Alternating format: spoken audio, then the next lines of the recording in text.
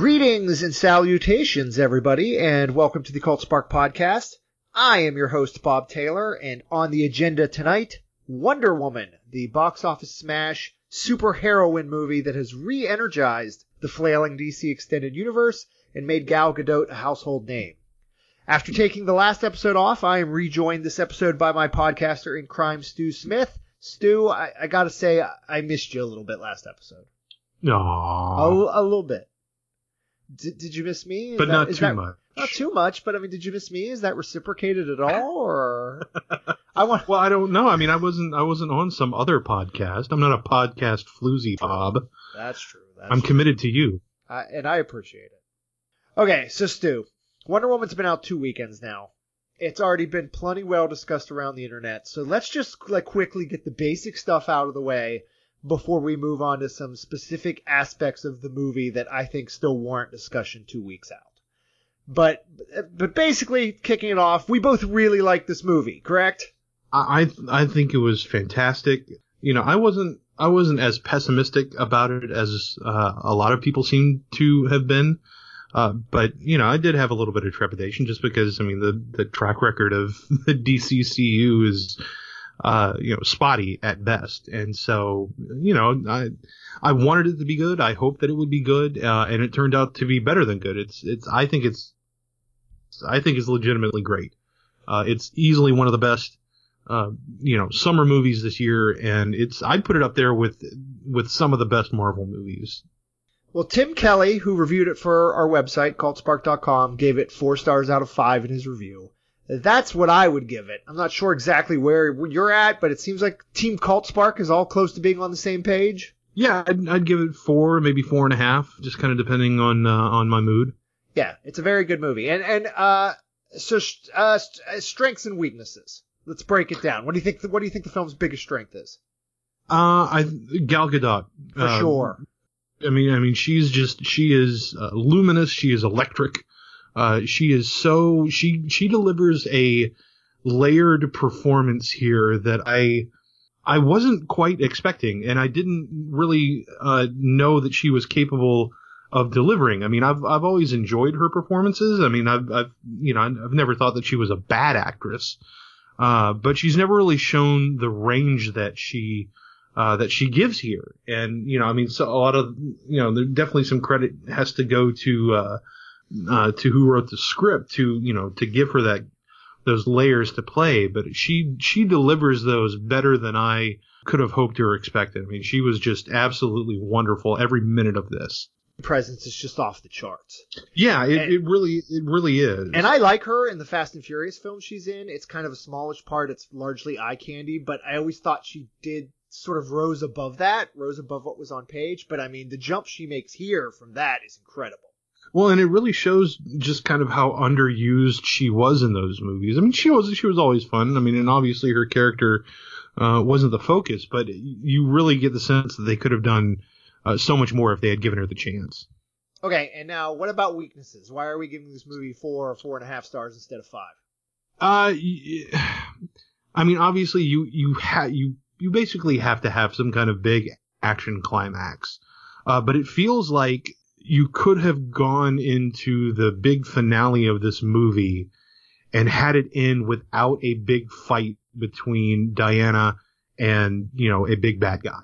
Like, it feels like they could have talked their way to the ending. I wasn't even sure that big action sequence would be coming. Like, I mean, I was thinking, oh, wow, maybe they're going to be bold here and actually do something different. But, I get why they went the route that they did. And I think that it was done well the way that it was executed.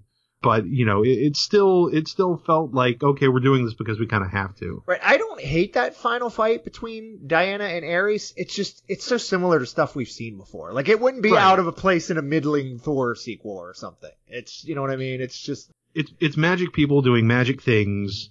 Now, to its credit, what it does do is that, you know, you actually get... I like that they made Ares as talkative as he is. Yes. Like, you really get a sense for what he wanted to do and why, and that's not something that you get out of too many comic book villains outside of Loki, really. We're going to get into the villains in a minute, so put a pin in that. We're going to come back to it. Okay, so the battle with Ares isn't our favorite sequence. What is? What do you think is the best sequence in the movie? I don't know how you could say that that anything other than the No Man's Land sequence. Has to be No Man's Land, right? It has to be. Has to be. I mean, it really, really does. That's going to be the most cheer-inducing 5 minutes on screen this summer, right? Like, I legitimately got Goosebumps. Choked up. Yeah. Not just goosebumps, but like, I mean, I got, it started to emotionally overwhelm me just because, I mean, the state of everything, the state of the world just sucks right now. Yes. You know, it's just, I'm pessimistic about a lot of things, and, just the state of politics and, society is just awful. And having this character, with such boldness and moral clarity and, vision for wanting to truly help people in a way that literally no one else can, and stepping out onto the battlefield, with this righteous anger, knowing that she can make a difference and refusing to do anything but, it just came over me. I mean, it's this really, profound moment, and it's just made all the better by, her going out and doing, really heroic, cool looking things. So it's this wonderful character moment. It's a great set piece. And it really, it hits, it hits these great emotional beats too. I mean, it's literally everything you could ask for. And it's told so earnestly and straightforwardly. Like, we're not cutting away from her to the rest of the gang telling jokes or anything. I mean, it's just as earnest and straightforward and glorious. Right. And just kind of going back to the strengths of this movie for a second. I mean, that the earnestness of this movie, I don't know that certainly the closest analog would be like the first Captain America movie. Yes. Which I think this is better than, by the way. I think for one, this would make a great double feature with that. Mm-hmm. Just because, I mean, Diana and Steve Rogers, I mean, those are characters that would get along well, I think. Mm-hmm. I would love to see them interact. But the spirit of these movies is very, very similar. I mean, the themes that they deal with about, wanting to do the right thing and finally, having the power and ability to do so and using that strength to, to help the people who can't help themselves. I mean, that's wonderful. We don't see that. Sadly, we don't see that enough in superhero movies these days. But specifically, and, Patty Jenkins has written and talked about this, but her big inspiration, you can really see it, is the first Richard Donner Superman, which might be the single most sincere superhero movie ever made. And, this is very much done in that same spirit and clearly inspired by that, in more ways than one. Agree 100%. Now, I shouldn't have to ask this. I think the answer is obvious, but I happen to know you're a big Man of Steel fan. Is Wonder Woman the best DC Extended Universe film? It is. Good. Then we don't have to fight. Great. No, we don't. I mean, look, I still really like Man of Steel, and I'll still get up and defend it against anyone. I think Man of Steel is an above average movie. Here's the thing. Made worse by the film that followed it. Right. That's my big problem. I mean, so much of what I love about Man of Steel is retroactively ruined by Batman v Superman. But even despite that, Wonder Woman is still a better movie. Well, Wonder Woman is absolutely a better movie, and it's frustrating because it's like that sort of kind of sincerity and moral clarity that that I was talking about. That's what I want and expect out of Superman, and it's this is like, I can only imagine what we would have gotten from Man of Steel if Patty Jenkins had made it. Yeah, Patty Jenkins, and she delivers now. Superman movies, Justice League movies. Put her in charge. Like, I'm sad that we won't get a Patty Jenkins Justice League movie. Like, that would have been Patty Jenkins, like, Martian Manhunter. Bring it. Sure. Yeah. Let her do literally whatever she wants. I'll watch it. But yeah, like, she delivers with Diana here, that sort of sincerity and moral authority that that you want and expect out of Superman. So yeah, it's, but just in terms of pure filmmaking too. I mean, she outdoes Zack Snyder at every turn. I mean, even with his patented, speed ramping, she's better at using it, to highlight the character and character aspects through her use of it than Snyder ever had. I actually love the speed ramping in this movie. I love it.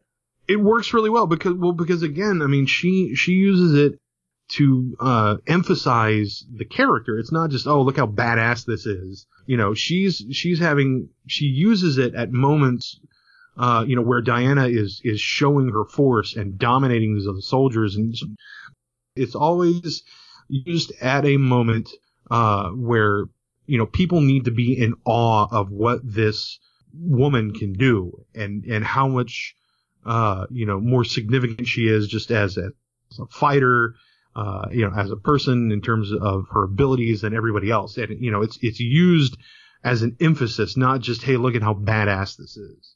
Yeah, I would agree. And again, one last thing. I mean, I don't think Wonder Woman's better than the best that Marvel Studios has done, but this film is very comparable to what Marvel has been doing. Correct? I mean, it's as good as a lot of the Marvel movies, I think. Oh, easily. Like, it's better than at least half the Marvel movies out there. Which is no small thing, considering how bad No. Batman v Superman and Suicide Squad were. Right. Okay, with all that out of the way, now let's move on to some stuff that I've been thinking about, or that I've talked with friends about, or that I've seen debated on social media, things that I find worth discussing, 10, 12 days after the movie came out. Number one, and I may write a Cult Spark column on this if I can find some time, but origin stories are still awesome.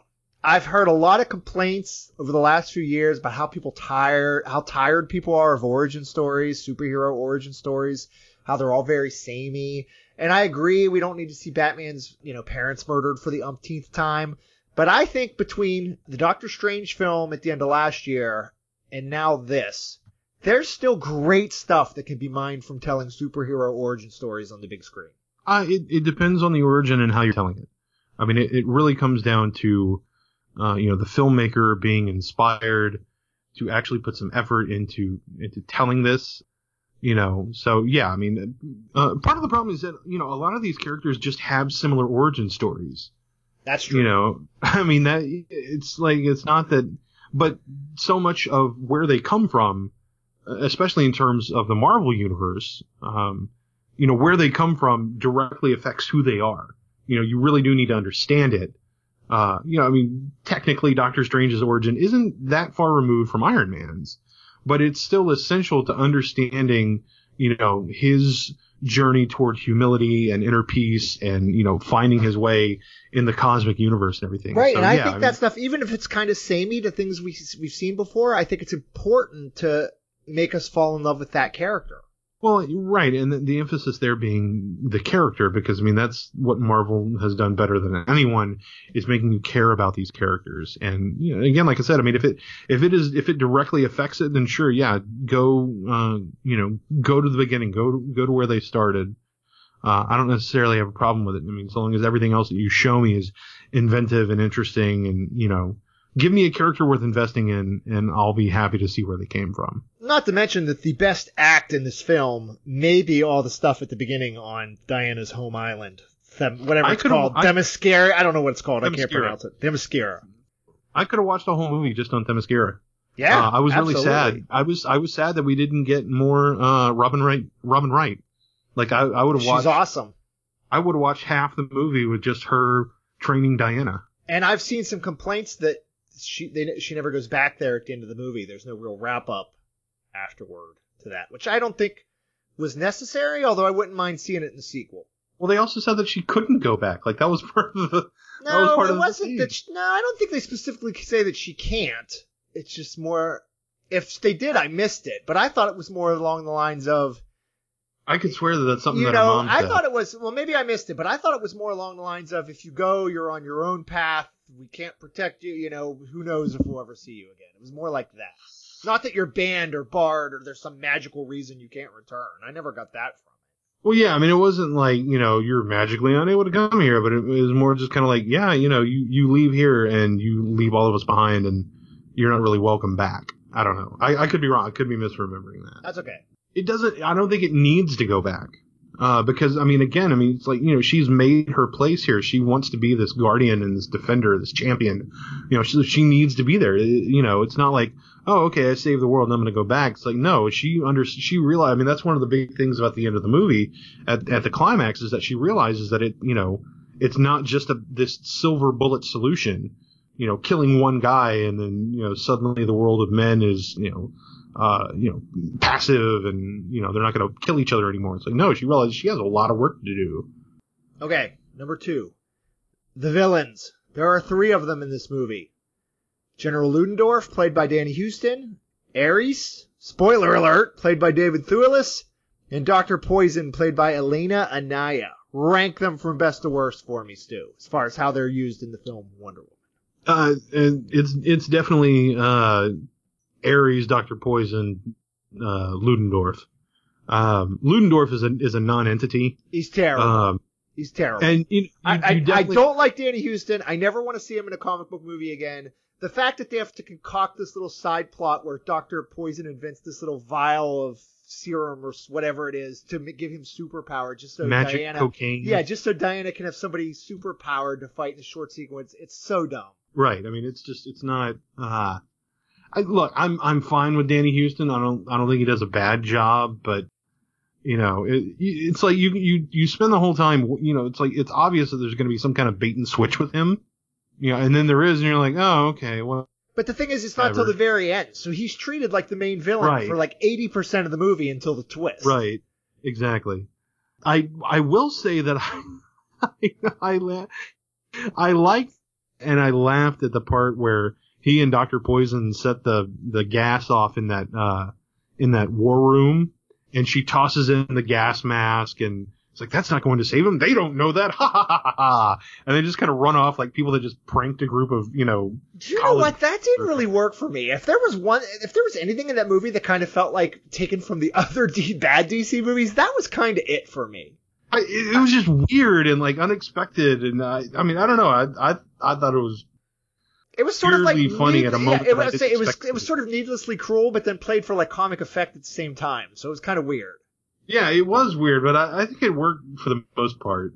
Yeah, and it's rare. I mean, especially in the DC movies to have, you know, the villains really get that kind of, you know, personality laden comedy moment. So you rank David Thewlis. David Thewlis's Ares is number 1. I know people who really don't like that performance that will take you to task for it.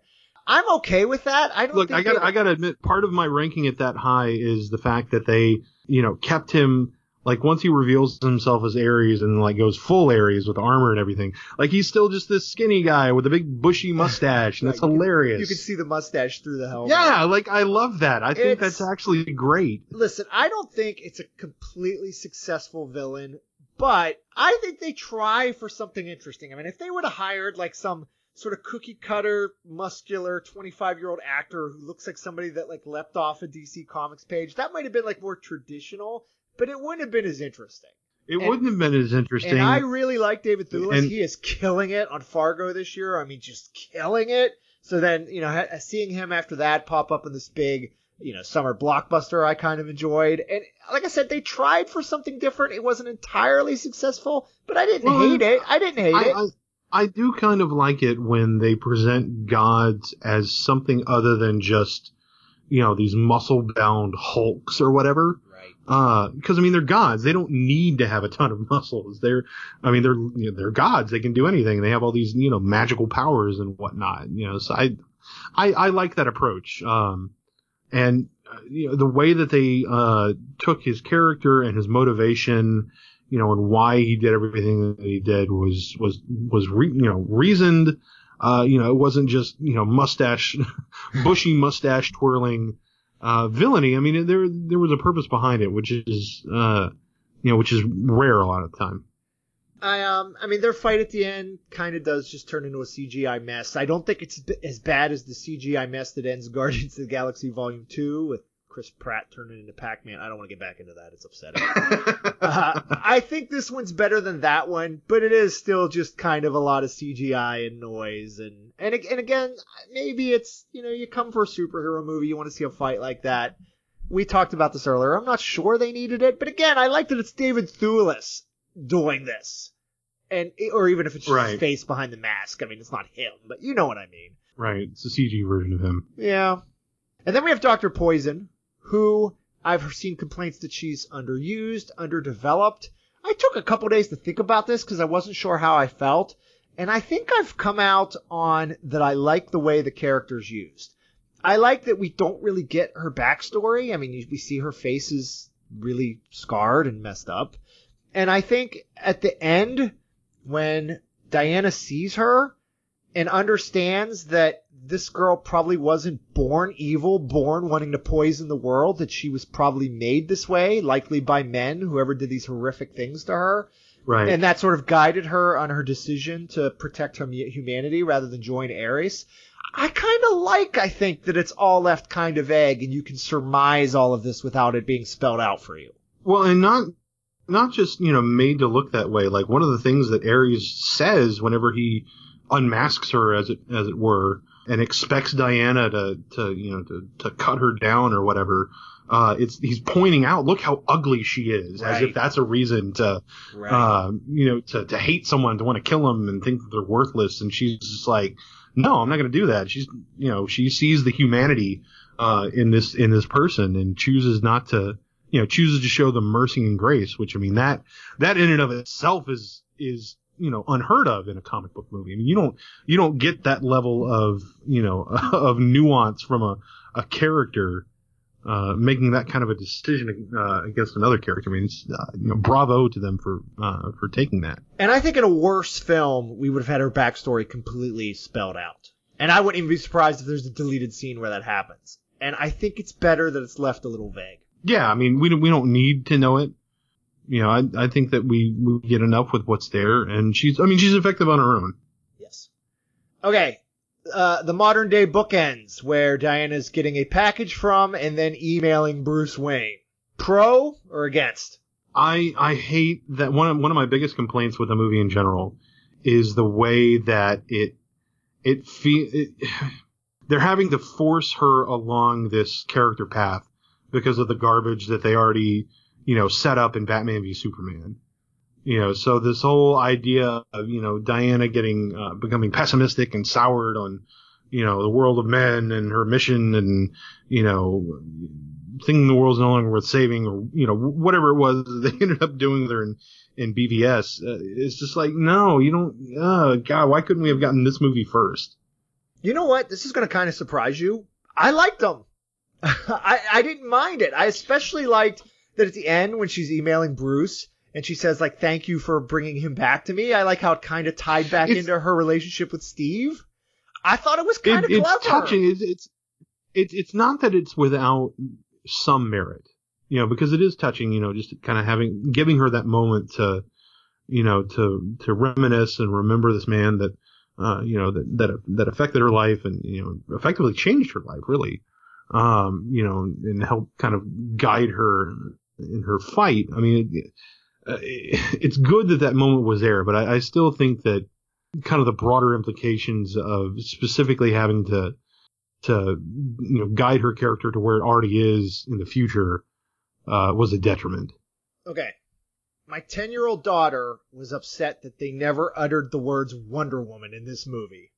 Did they need to? And they never will. Did they need to? Is that a residual effect of Warner Brothers taking things too seriously? Are you upset about it? I'm fine with them not calling her Wonder Woman because, like, even in, like, Justice League Unlimited, they don't really ever call her Wonder Woman. They call her Diana. They really kind of did away with the whole secret identity thing pretty quickly in this movie. Okay, but if my daughter knows her as Wonder Woman and expects that and is visibly disappointed they don't call her that, isn't that a problem? Your kid will get over it. That's it. It's my kid's fault, Stu. I'm just saying. I'm just saying. I just don't think that they're gonna do it. I just don't think they're gonna call her Wonder Woman. You might have it doesn't bother you. It doesn't bother you. No, it doesn't bother me. Like you might have in a future movie have like someone on the street or like some kind of someone who's in awe, like, oh, Wonder Woman. See, I hate like that shit. That would be so bad. you're never gonna have like Batman calling Wonder Woman, help me or whatever. This is not gonna happen. Was that your Batman voice? No, that was just. I don't know what that. I liked it. Okay. I don't know what it was. Okay. Final question. Are we ever going to see an invisible plane in a DCEU Wonder Woman movie? I think so. Patty Jenkins has specifically said, yeah, it needs to show up. So she has. I haven't seen that. Yeah, she has said it. So So we can't call her Wonder Woman, but we can't have a fucking invisible airplane. That's okay. I'm not saying that you can't. I just don't think that they will. But the plane we're getting. I hope so. I really do. How's that going to look on screen? Are we going to laugh our asses off? I mean, just see like a Wonder Woman in a sitting position, kind of floating through the air. It's going to be like a Predator cloak effect, and then suddenly you're going to see a door open in thin air, and she'll walk out of it or something. So Wonder Woman won't be visible like she was in the old Super Friends cartoon. Everyone inside the plane will be. So it's going to be more like an Agents of S.H.I.E.L.D. like stealth helicarrier type thing.